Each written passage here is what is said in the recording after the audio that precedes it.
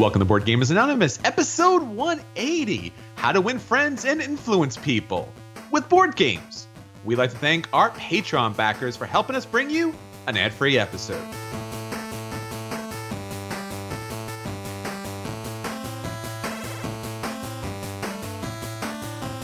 You're listening to a proud member of the Dice Tower Network, dedicated to bringing podcasters together for the greater good of gaming.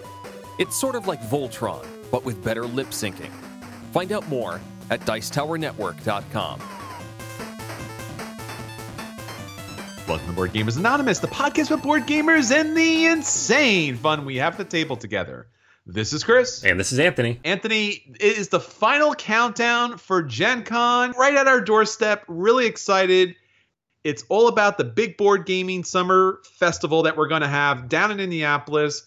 What are you feeling, man? I get like really excited 2-3 weeks out, and then the few days before I just get kind of nervous because it's a big trip, but I have to get all my work done, and I'm like, I'm going to spend too much money, and I have to get up really early on Thursday because I want to get in early, and it's the whole thing. And then by Thursday afternoon, I'm like, woo, Gen Con! So I'm in that, weirdly nervous stage ahead of time. Because Gen Con, it's like a rock concert. Like these other cons are like, oh, I'm going to go hang out with people and play games, and that's it. And so it's fun. But Gen Con is like, it's all about the experience and all the stuff exploding everywhere. It's Gen Con! Coming this Sunday! Right? I'm an introvert, so like I have to gear up for this. It's always fun, but yeah, the few days before is like, ah. It's really funny because it is kind of the convention for introverts, kind of trying to manage the explosive nature of board gaming all in one kind of scenario where everyone's really excited, and then you're really exhausted, but you're supposed to be excited and you get exhausted, and you're excited, but it's kind of a cardboard fever goes on through the convention. Hopefully not the real type of fever that you tend to get at conventions, but it's a lot of great fun. So hopefully you will also be getting down there to Gen Con. Hopefully you're listening to this episode on the way to Gen Con. And if you are, of course, going to Gen Con, please hit us up so we can get a chance to meet you at some point during the convention. Yeah, for sure. So there is so much greatness to talk about, but we'll leave that to our next episode, which is the big Gen Con Awards episode, where we talk about everything that happened at Gen Con, the games that hit everyone's tables, and the games that you should be picking up. But that is our next episode, which will be recorded at Gen Con in Indianapolis, Indiana. So that's a lot of good Gen Con-ness to go on. I can't say Gen Con anymore. I think eventually we're going to get cited by Gen Con. So let's get on to our At the Table, Anthony. So what are other people having to say about something other than Gen Con? Yeah. So I asked a question 2 weeks ago when Was it about Gen Con? It wasn't. Oh. No. I mean, it was a good guess, though. About the CMON Kickstarter that went up, the Death May Never Die Another Death, or whatever it was, with Cthulhu. And so I asked them, what is the most ostentatious thing you've seen printed for or with a board game? Of course, referencing that ridiculously oversized miniature that's bigger than a baby, which is really just a statue. Can we just call it a statue at this point? I think it's a statue. What if, in fact, Cthulhu was only as large as a toddler? Would he be more or less scary, though? Yeah, I mean, it just turned out that, it is an elder god that's terribly horrifying, but it's a little bitty guy. Yeah. When he was around, all the things were much smaller. So That's right. he only to terrify the bugs. There you go. So people sent in a few things. Michael sent a photo from Geek and Sundry. I'll put the link in the show notes because I can't show you guys here, obviously. But it was a massive size Twilight Imperium 3 game. So they had actual planets for every single planet had been created out of craft foam. They had the ships were like supersized. The board is like 5 by 5 by 5 across this massive thing, and the game's already too big. So I imagine they were playing with those like shuffle things that you see in like war movies, with like moving guys around on a table. So that's pretty cool. I would love to play on that, even though it looks ridiculous. John mentioned something that we mentioned actually a few weeks back: the broken token insert for Rising Sun with the painted crate, because who doesn't want to spend $350 for a crate for a $80 game? Tommy mentions the 60-page almanac for First Martians and all the extra written material for that game that was almost incomprehensible. I agree. And then Jeremy mentions all of Anachrony. And I'm like, I don't think Anachrony is too much. But the first time you look at that game, it's almost too much. I wanted to throw in Azul, the Giant Edition. Not because it's ridiculous, because when I first saw it, I was like, ooh, I want that. But because it's $300, which, no. I'm sorry, no. Yeah, I think there's a bunch of games that kind of fit this category. Most recently, I played Feudum, which had a bunch of different odd little pieces to it that don't really come into play. And that's kind of odd considering the game length. For my own personal collection, I have the Super Deluxe Small World Giant Wooden Crate for some reason that does not have handles. So you have to kind of manage this gigantic wooden box that's holding pieces that you could pretty much put into like a little bit of a sack. But probably the most dramatic thing that I've ever seen as far as gameplay is concerned has to go back to our first game convention was PAX East. And I think this is still part of our intro video on YouTube, which was the Star Wars Death Star Trench. That was actually playable, where a bunch of people were playing, you know, the Rebels versus the Empire. And it was this ridiculously large trench that they had the little miniatures in. It was fantastic. Yeah, that was really cool. I forgot about that.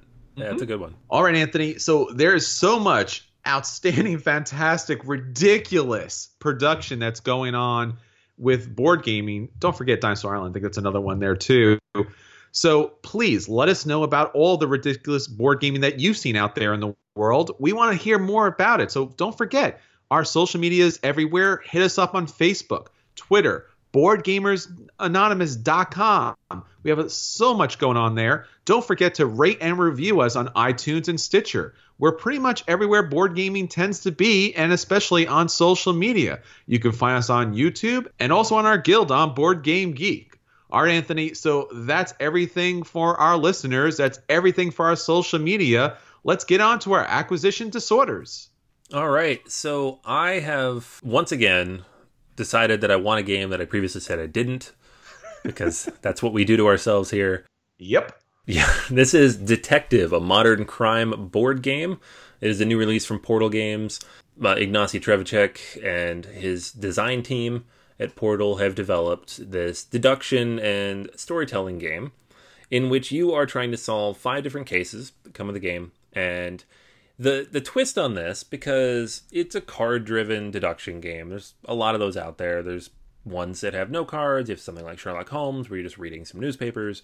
Lots of stuff out there like that out of a box. But what makes this one a little bit different is that you actually will be going online and consulting the internet as well as the database that they've built to check all these different clues and evaluate all the different information that you're pulling together. So it kind of pulls a lot of different things in that you couldn't necessarily do straight out of, you know, a cardboard box. And the early indications are that it works really well. So I have not had a chance to play this yet. So I'm going off of other people's reviews, as we often do. But it sounds very interesting. I initially was hesitant because just the way it was described sounded way too ambitious. And you had a game like First Martians that sounded also too ambitious and ended up being a little too ambitious, even though I like that game. But this one seems like it manages to pull it together. And even if it doesn't, like just the experience seems like it'll be really cool. So I do plan on tracking this one down at Gen Con. I believe they're going to have it along with the pre-order bonuses and all that stuff. So looking forward to giving this one a try. That's Detective, a modern crime board game. So I guess we can add this to our growing list of board games that use online implements to kind of enhance the gameplay experience. And I guess this is kind of a little bit of a, I guess, expansion from his Mars game that used a lot of these online components. Yeah, I mean, it's like First Martians was funny because they're like, oh, we're going to use an app to run the cards. Yes. And they didn't go all the way. So you still had a ton of bits. Sure. You still had a lot of stuff there. The app was kind of dull. You couldn't go back. It didn't give you all the information you needed sometimes. Like it was a little half-baked. This game, I haven't seen the online implementation yet. It seems like you really need to use it, though, which is an interesting thing because I know some people just will not touch a game like that. I don't care. It doesn't bother me. I'm all about multimedia and how things cross together and how they work together. But if you don't want media in your games, I totally understand that. I use them to unplug as well. But this seems like a really unique, interesting experience. So I'm looking forward to giving it a go. All right, Anthony, I want to talk to you about a Kickstarter that's currently up and will finally wrap up its campaign on Wednesday, August 15th. This is something that only the hardcore fans of Homestar Runner, which was this online kind of webcomic that exploded back in the days before YouTube was a big thing. This is probably way back in 2000. I'm not too sure. Are you familiar with Homestar Runner? Only in passing. Yeah, I think I was in high school, maybe even a little bit younger when this is big, and I just wasn't tuned in. This was a huge thing at the time. There wasn't a lot of websites that were doing web videos at the time. Newgrounds was one of them. Homestar Runner was one of the biggest ones. And it was just a lot of kind of fun, interesting kind of geek media back when geek media was pretty much a small thing. This is Trogdor, the board game. Now, this has some explaining to do. One of their comics has one of their characters, Strongbad, who kind of does like a email response kind of show. And one of the questions on his email show was all about developing this dragon character, and which basically kind of rolls into this kind of really kind of funny song and then eventually becomes this board game. So if you're a big fan of Homestar Runner, you probably know all about this. If you're not, I would highly recommend jumping on Homestar Runner. There's a lot of different videos on there. I would definitely recommend the Strongbad emails because I think they're the funniest of them all. And they do still hold up to this day. Now, the game itself is something you may be interested in because it is a card kind of activation game, and it utilizes kind of a co-op game in which you are this dragon, Trogdor, that is wandering around the kingdom, burning down all of the land, burning the peasants, burning their little huts, and trying to avoid the knights and trying to avoid all the different archers. And there's a number of different ways to play this game. It's basically a co-op game, but you can, of course, play this game solo. And it has a lot of feel of like Forbidden Island or Forbidden Desert, where these tiles are laid out. And it really comes down to maximizing the movement as possible. And it's very thematic. It's kind of funny. It's tongue-in-cheek. So if you do like this kind of wacky kind of gameplay, this might be for you. If Homestar Runner kind of, humor is not your thing, maybe you want to avoid it. But as we talked about earlier, there are certain games that go above and beyond as far as gameplay is concerned. This has a pledge level of $1,800 for its all-out kind of Good explosive. God. Yeah. Now, you don't have to do that. You can back at the $40 level for the screen-printed wood meeples, which I would recommend. You can get the mini plastic level at the $60. But yeah, Anthony, there's just an $1,800 level if you want all the kind of fancy wood box for a game that's pretty simple, huh? What do you say? What do you say? Huh? Do you get a life-size dragon that you can put in your bedroom and put all your games inside of? What exactly do you get for that much money? You basically get a super, super fancy wooden box of what's basically a very, very simple art design, and the tiles themselves kind of work with the box. So it's a thing if you are that type of fan. Oof, that does not sound like it's worth $1,800. It better be made with like blind artisans in the Andes. Like, well, I'll let you know they already has 16 backers at that level. So I don't think this is going to be as big as Exploding Kittens, but there are a lot of big fans out there of Homestar Runner. So if you are a Homestar Runner fan, if you do, or if you're interested in a light kind of co-op gameplay that's pretty fun and pretty tongue-in-cheek, you might want to check this out. All right, Anthony, that's everything for Acquisition Disorder. Now to our At the Table. So for At the Table this week, we're going to talk about the games that we got a chance to play and let you know those games are a buy, and you should run out and pick up those games. If those games are a play, you should definitely sit down and play those. If those are games are a dodge, and you should definitely check out a different table. Or if those games are worth the dreaded burn, and you should be like Trogdor and burn those games to the ground. So, Anthony, what did you get to the table this week? All right, I have a couple games I'm going to talk about. Both are pretty quick and pretty light, and both were brand new at Origins, so these, kind of on that list of games worth checking out. So the first one is Senshi. This is from Arcane Wonders, designer Dan Manfredini, and it is a very simple game. Lots of interaction, though. So the basic idea is that you're going to have several different stacks of 3 different chips. The chips come in one of 4 colors. You randomly stack them at the beginning of the game. Depends on how many players you have. So somewhere between 16 and 24 of these stacks. You are then, on your turn, going to do one of 3 things. You're either going to take one of those stacks and put it on your own personal board. You're going to take a tile, which means you take it from any single stack out there. It could be someone else's, could be your own. You put it in your hand. Or you play one tile, which is you take one of those tiles from your hand, you play it down in front of your personal board, and then any of the same color that is on the top of those stacks that are on your board, you stack up on top of that. So you're just kind of trying to manipulate everything and get it in the right place so that you can build up these higher stacks on your own personal space. The goal of the game at the end is to have the highest stacks and score the most points, of course. But one thing to keep in mind is that if you have the lowest stack of anybody, of any one thing, you are automatically eliminated. So you can't just focus on, I'm going to get every single red tile, because then if you have no yellow tiles, all anybody else has to do is get one yellow tile and you lose. So you have to kind of balance everything out. If it's a tie for the least, then nobody gets eliminated. So it doesn't make it so there's an automatic elimination, but every time I've played, someone's gotten eliminated, so it seems pretty likely it's going to happen. The game is fairly quick, takes about 15-20 minutes. The interaction is very high because you're stealing stuff from people fairly frequently, and you can try to make a plan, but it doesn't always work.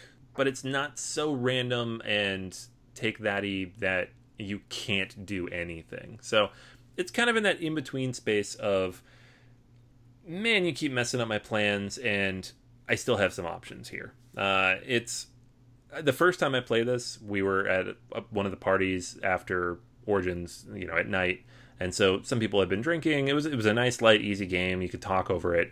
There's nothing to read. There's no, it's all public information other than what's in your hand. So it's a good game for that kind of interaction. I don't know that I'd say it's worth necessarily picking up, but if you like those kind of games that are highly interactive, that are very simple, a little bit on the abstract side, it's worth checking out. I definitely would give it a play. So that's Senshi. Definitely check that one out if you get a chance to. And it's relatively inexpensive. I think it's a $20 game. So the other game I wanted to talk about is from North Star Games, and that's Most Wanted. This is a game they were touting quite a bit at Origins. It was a pre-release there, and they're calling it what King of Tokyo did for Yahtzee, this does for poker. And so as you can imagine, the game is all about poker hands. And the way it works is you have 6 different actions that are laid out, and then you have hands of cards. And the cards go from 6 to ace. So you have the 4 suits, but you do not have 1 through 5. So it shortens up the hands a little bit. And when it's your turn, you're going to do one action from one of these 6 actions that are out there. And they're basically, you draw cards, you discard cards of the same color to generate money, and you need the money when you lose hands later, or you duel somebody, which is you just choose how many cards you want to play, 0 to 3, and then you guys see who has the best hand. The real core of the game, though, is in the robberies. And so the robberies are 2, 3, or 4 card hands, and then the person who starts it plays their hand, anybody else can call them and play their own hand, and then whoever has the best hand wins the robbery, gets the points. Everybody else has to pay bail, and the bail is it's money you have to pay based on where you are on the score track. So at the beginning of the game it's 0, but once you get to the end it's 3 or 4. It's fairly straightforward in that way. Now the thing about the game that I find troubling is, one, you have these limited hand options. Now there are more advanced ways to play the game that are not in the basic rulebook, that bring in flushes and straights. But as the game is written at the base level, it's 2, 3, or 4 card hands, which means it's just pairs and 3 of a kinds or 4 of a kind, right? There's not a lot you can do to mitigate for that. You're not really building hands. You can't really bluff people out so much. If somebody's been carefully going through cards and building up a hand, they probably have good cards. There's not much you can do about it. So it's a little bit random. At the same time, it does have this trump mechanism where if somebody plays aces and that's the high hand, if you play sixes, then you automatically win against all the hands, regardless of what everybody else plays. So that's a thing people keep in mind too. So you have to be careful. Like if you're overconfident, someone might be like, oh, maybe he has aces, I'll play sixes. That's kind of the only mental math that's going on here. You're really just kind of going through the motions though, because it is a little bit random. You don't have a lot of control over what goes out, and there's not a lot you can do to mitigate it. There's no like folding. Like if everybody calls you and you're like, oh, wait a second, there's no betting. You know, all the things that make a poker an interactive game where you can actually learn what's going on from other people, they've removed to strip it down. And while it does make for a relatively quick and, in some cases, very fun, you know, back and forth, there's just not a lot of decision-making to be had. The other problem I have with the game is that twice, when playing it, one person did not score at all or only scored once or twice because of how random it was. The one time, one person finished the game before the other person even got onto the scoreboard, which they were not happy about, and nor should they be. Like, that's a rough way to play. I can't recommend this. I didn't find it very entertaining. Most of the people I played with had a similar response. There are some ways to kind of ramp it up and get a little bit more out of the game, but I feel it's not really the spirit of the game. And if the core experience is not entertaining, then why would you continue and add more to it? The artwork is amazing. I mean, it's like Disney style. Everything's very colorful and, you know, evocative. You have all these different characters that come on these stands, so all these different things you get to engage with and interact with are cool. You want the game to be good. You want there to be something fun here. I just didn't find it, so I'm going to give Most Wanted a dodge. Is there anything they could do with an expansion to kind of change it up a little bit? Yeah, I mean, again, like, if you ramp things up a little bit, it is possible to play with, you know, the little bit more complicated poker hands instead of like the basic ones that come out of the box. That adds a little bit to the game. I think that should have been there from the start, but they wanted it to be that accessible, like King of Tokyo level game. And I think a lot of people are going to pick this up, and that's what they're going to find, and they're going to love it. But for our audience and for us, it's just there's not much here. Only other thing I could think of is you need to find a way to add stakes to a hand. Like, if you lose a hand, then you have to pay bail. But winning and losing is almost random. Like, if you're like, I have two aces, that's the best for this 2-card hand. Unless that guy plays sixes, I don't know if he has sixes. There's no way to know that. Like, there's no betting involved for you to like get a sense of what other people are doing. Poker needs that, I think, for it to work. And it doesn't. Like, it's not. Yahtzee was already a solitary game. When you roll dice, you write it down. You know, if we're talking about the King of Tokyo analogy. In this case, it doesn't translate well. So I don't know if they could fix it or not. I don't know if they think they need to fix it. But in my case, it just doesn't work. All right, well, I'm going to talk about two games that are also on the lighter side, but have very different types of mechanics in play. So first up is the Red Dragon Inn, The Tavern Crew. Now, Red Dragon Inn's been around since about 2007, and basically it's a take that game in which you have two different meters that you're trying to manage. One is your fortitude and one is your alcohol level, because you're adventurers and you've been on wonderful quests, but now it's time to come back to the tavern and drink. So basically you're trying to drink your other buddies under the table in order to win all the gold and kind of run out there while they're all passed out on the floor. Now, what's interesting about the Red Dragon Inn, The Tavern Crew, is that particularly it's finally going to allow these background characters to have center stage. So in this game, you're going to have Jasper the Bouncer. This is a new character, and it's this human wizard that is basically very old and decrepit, but thanks to his magical powers, he's able to play cards that are going to upset the balance and typically win the day. There's also Molly, the stable hand, that's going to allow her to utilize special cards that are going to be able to bring in all of these different magical animals that are going to be able to allow her to win the day. And then there's also going to be Warthorn, the Redbeard, who is the proprietor of the Red Dragon Inn. And basically, he's going to tell these very lengthy stories that are going to knock out other players.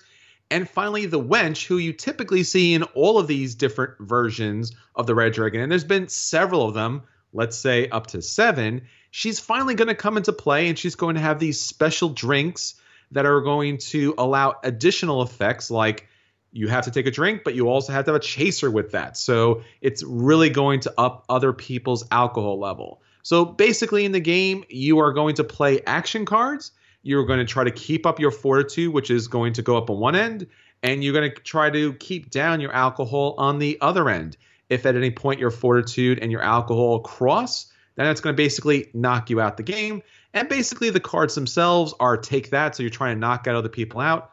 What's really interesting about the Red Dragon Inn games is each and every one of the characters plays slightly differently that adds to the flavor and the theme of the game. So if you play a paladin, they're going to ask for the holy light in order to kind of keep up their fortitude. And especially in this game, let's say Molly is going to have all these special animals in play that are going to help her deal with all of these drunkards at the tavern. The Red Dragon Inn number 7, the Tavern Crew, is a lot of fun if you like those take that games, very thematic. And if you've been following along with this theme, this is definitely something you're going to pick up because, as I said, it has all the background characters that you've wanted to play previously. I know this is one of the favorite games for our friend Dave because he really likes these types of games. This game is a play because it's a lot of fun. It's kind of a, throw at the table, slap each other around a little bit, and enjoy the night. My second game is a very different game. This is Mystery of the Temples. This is by Emperor S4 Games and brought to us by Deep Water Games. Now, this is a quick, and I would say on the light side, rondel game with beautiful artwork, interesting little crystals, and really a nice kind of departure from most games. Since the crystals are brightly colored, someone who might be colorblind may not be able to tell the difference. They also include cardboard tokens, so you don't have to play with the crystals. You can play with the tokens so that everyone can play the game. Really like to see that. So basically in this game, you are trying to break these curses in these different temples. And what you're doing is you're taking your little meeple around this rondel circle, and you are stopping at different locations in order to collect different colored crystals, transform those crystals into different colors, and try to match the pattern at these different temples. Beautiful artwork in this game, and the temples themselves are these very large cards, and it will tell you what colors are needed to score what number of victory points. So there's a little bit of a race element here as you're running around these different temples, transforming your crystals, and trying to match the patterns that's going to score you the most victory points. You're also picking up runes that are going to score you a set collection bonus, and basically trying to get the most victory points by the end of the game. I really enjoyed this game. It plays best probably at the lower player count, but even at 4 players, your turns are pretty quick because basically you're moving, you're taking your crystals, or you're trying to break a curse. That's pretty much in a nutshell. So for the Red Dragon Inn, the Tavern Crew, that's a play. For Mysteries of the Temple, it's also a play. All right, good stuff.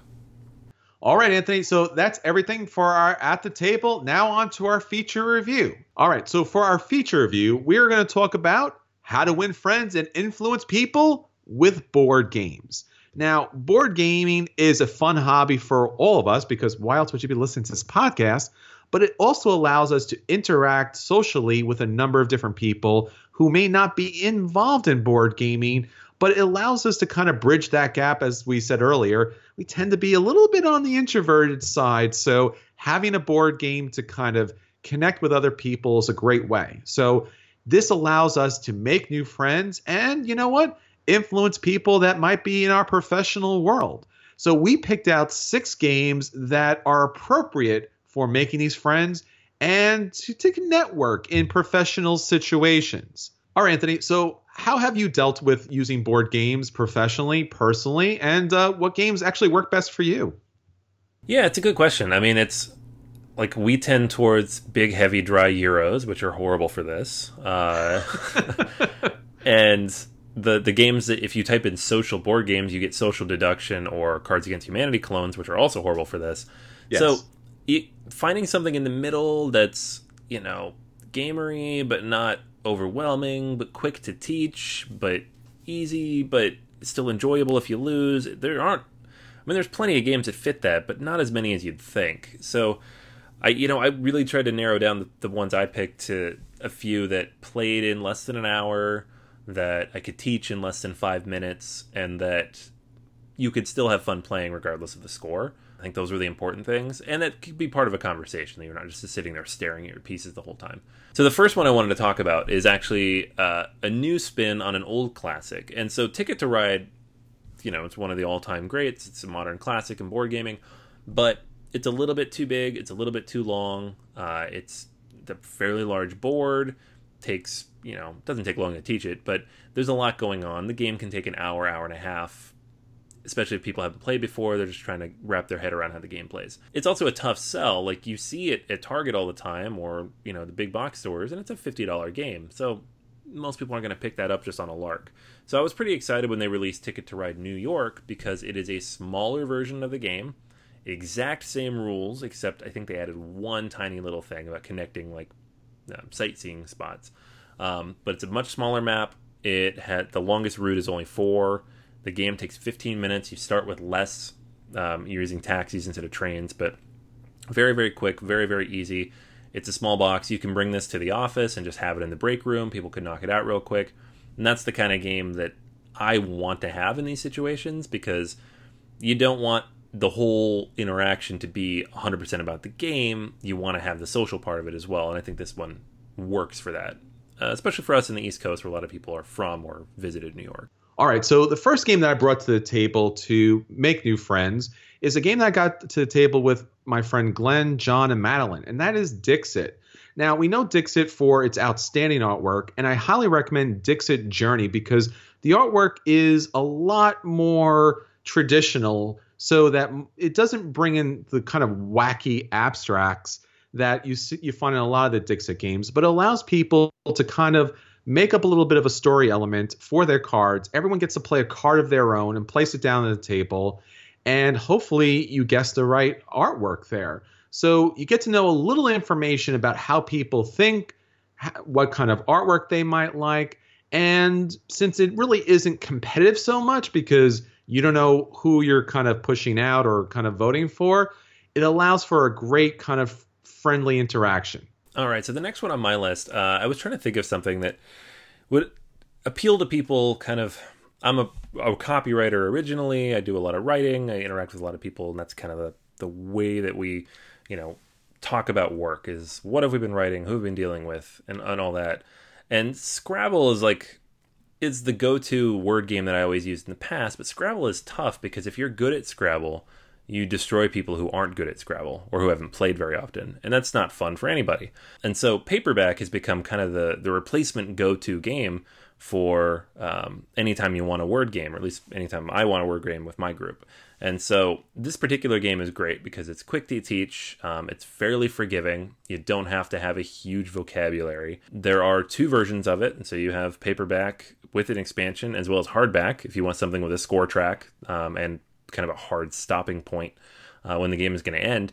And it's a great alternative in those kind of more, academic conversations when you're sitting down with people and you want to talk about books or writing or what you've been working on in that kind of situation, but want a game that kind of reflects that.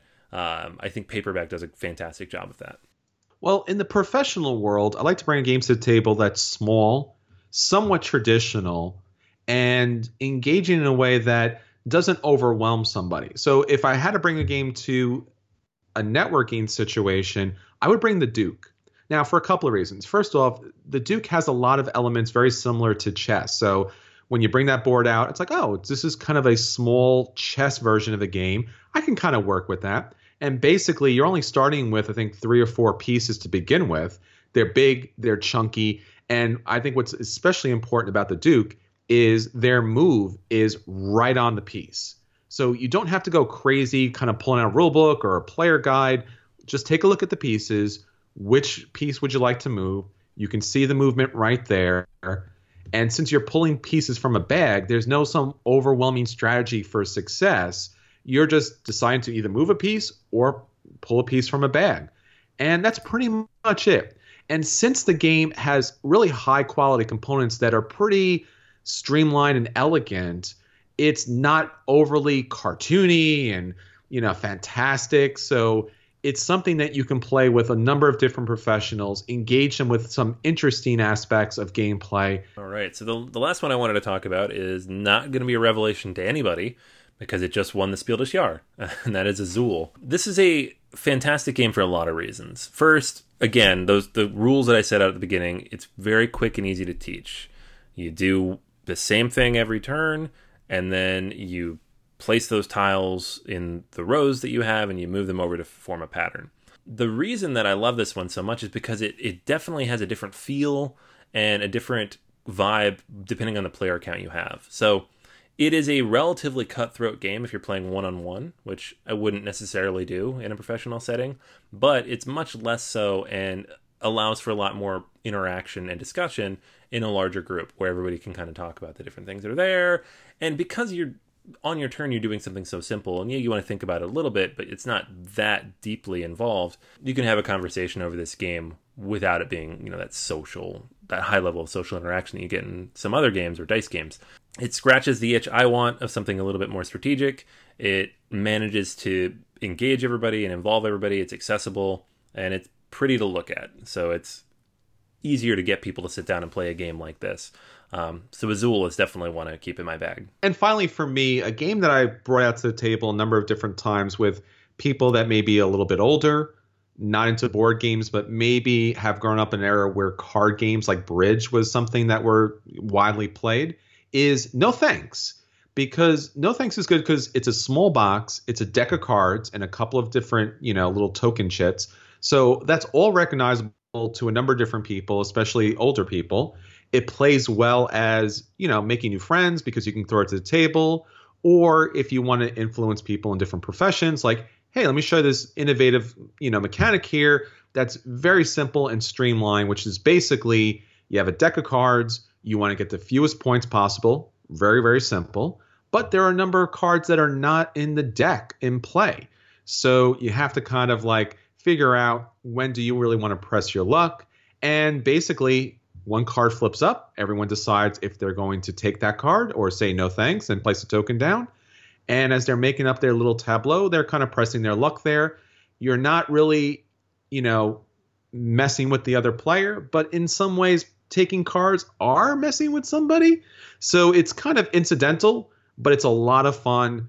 Play it professionally, play it friendly. It works in a number of different situations. That's No Thanks. All right, so there are 6 games that will help you, hopefully, make new friends in a number of different situations and influence people in professional setting. Board gaming has a lot of great things that it could do for you, not just in the social situations, but in interacting with a whole bunch of new people. All right, so that's everything for this week, but not everything for BGA. If you'd like to get access to brand new episodes that you have not heard, check out our Patreon account at patreon.com/BGA for Patreon-backed episodes. Until next time, this is Chris. And this is Anthony. And we'll save you a seat at the table.